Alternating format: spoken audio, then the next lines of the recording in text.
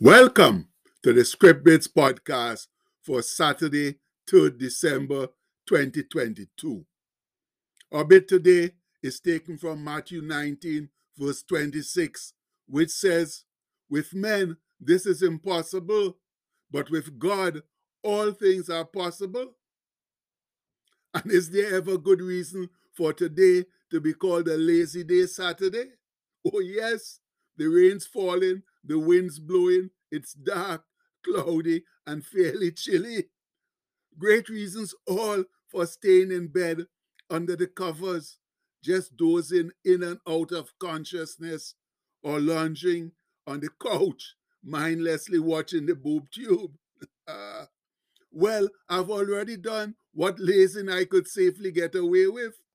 But unfortunately, reality intervened, as it always does, letting me know that the Lord's work was waiting to be done. And like the obedient follower I try to be, here I am considering, obviously with the Lord's help, what to write about the quotes that our friend Anselm sent us this past week as he aspires to inspire us for a better tomorrow. And the first quote says, "I dwell in possibility." Now, that's definitely a good place to dwell because it opens a much wider variety of possibilities than if one dwelt in impossibility. But then the question needs to be asked, how much is really possible in man's strength alone? And the answer comes, not a whole lot. However, when one has joined forces with the Lord God of the universe through his most august Son, Jesus Christ, then a whole new realm of possibility opens up to you. And how is that, you ask? Well, it stems from Jesus' conversation with his disciples about it being easier for a camel to go through the eye of a needle than for a rich man to enter heaven. Then he made this overwhelming but ever so true statement: with men, this is impossible, but with God, all things are possible. And that statement is totally supported by God's creation of the universe and all therein, and his total control of everything and everyone that exists in it. And that's why it's ever so important to stay in God's good graces if one wants to have unlimited possibilities in this life.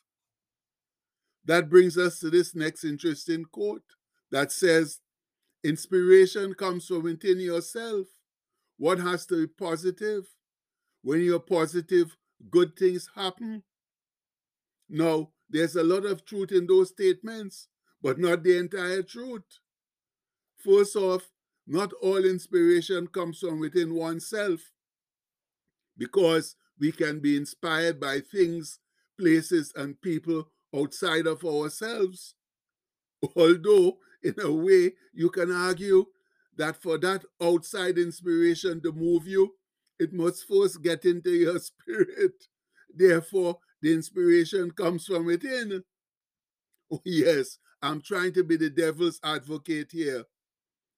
And being positive is wisdom of the highest order. Although it's not only good things that can happen when you have a positive mindset, but certainly more good things happen than bad when you are positively inclined. But you know what? In all of our positivity, my friends, we still need Jesus to get us through the storms of life that will bombard us. For he is the only one who can calm storms and or lead us safely through them. And he alone gives us the strength, energy, hope, and faith to withstand whatever comes against us in this world filled with tribulation. Remember his words of sincere and faithful assurance, where he says, "These things I have spoken unto you, that in me ye might have peace. In the world ye shall have tribulation, but be of good cheer. I have overcome the world." And we know that comes from John 16:33. 33. And it's the gospel truth, my brethren. Jesus, by his death, resurrection, and ascension, has defeated the powers of darkness, took away the keys to Hades from Satan, and set us captives of sin free. And Jesus corroborates that earlier on when he says, if the Son therefore shall make you free, ye shall be free indeed. And that comes from John 8:36. Now, that's also why Brother Paul could pen these marvelous words of encouragement to the church at Philippi after receiving a gift from them. Not that I speak in respect of want or in regard of need, for I have learned in whatsoever state I am, therewith to be content. I know both how to be abased, that's to live humbly, and I know how to abound or live in prosperity. Everywhere and in all things I am instructed both to be full and to be hungry, both to abound and to suffer need. I can do all things through Christ which strengtheneth me. And that comes from Philippians 4:11-13. Yes, friends, but Paul was saying that though he appreciated their gift, he had learned to be content in whatever state he found himself. And that came from his relationship with Christ, who, through his spiritual strength and encouragement, enables Brother Paul to adapt to whatever circumstances he's currently facing.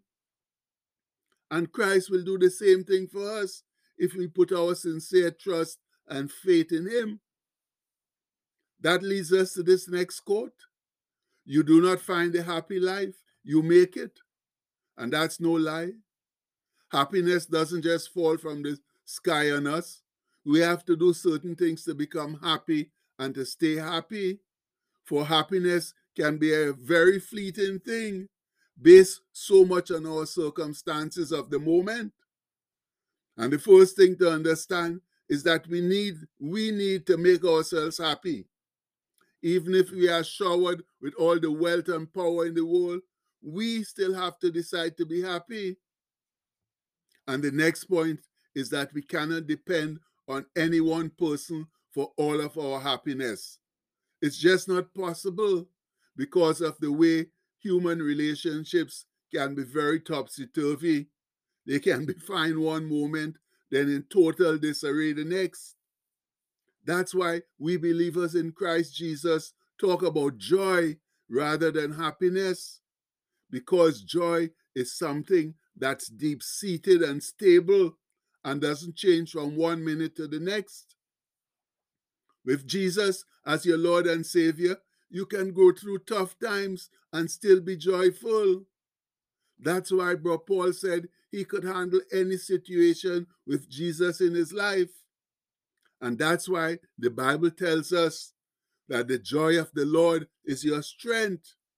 And that comes from Nehemiah 8:10. All of that is because Christ Jesus empowers us.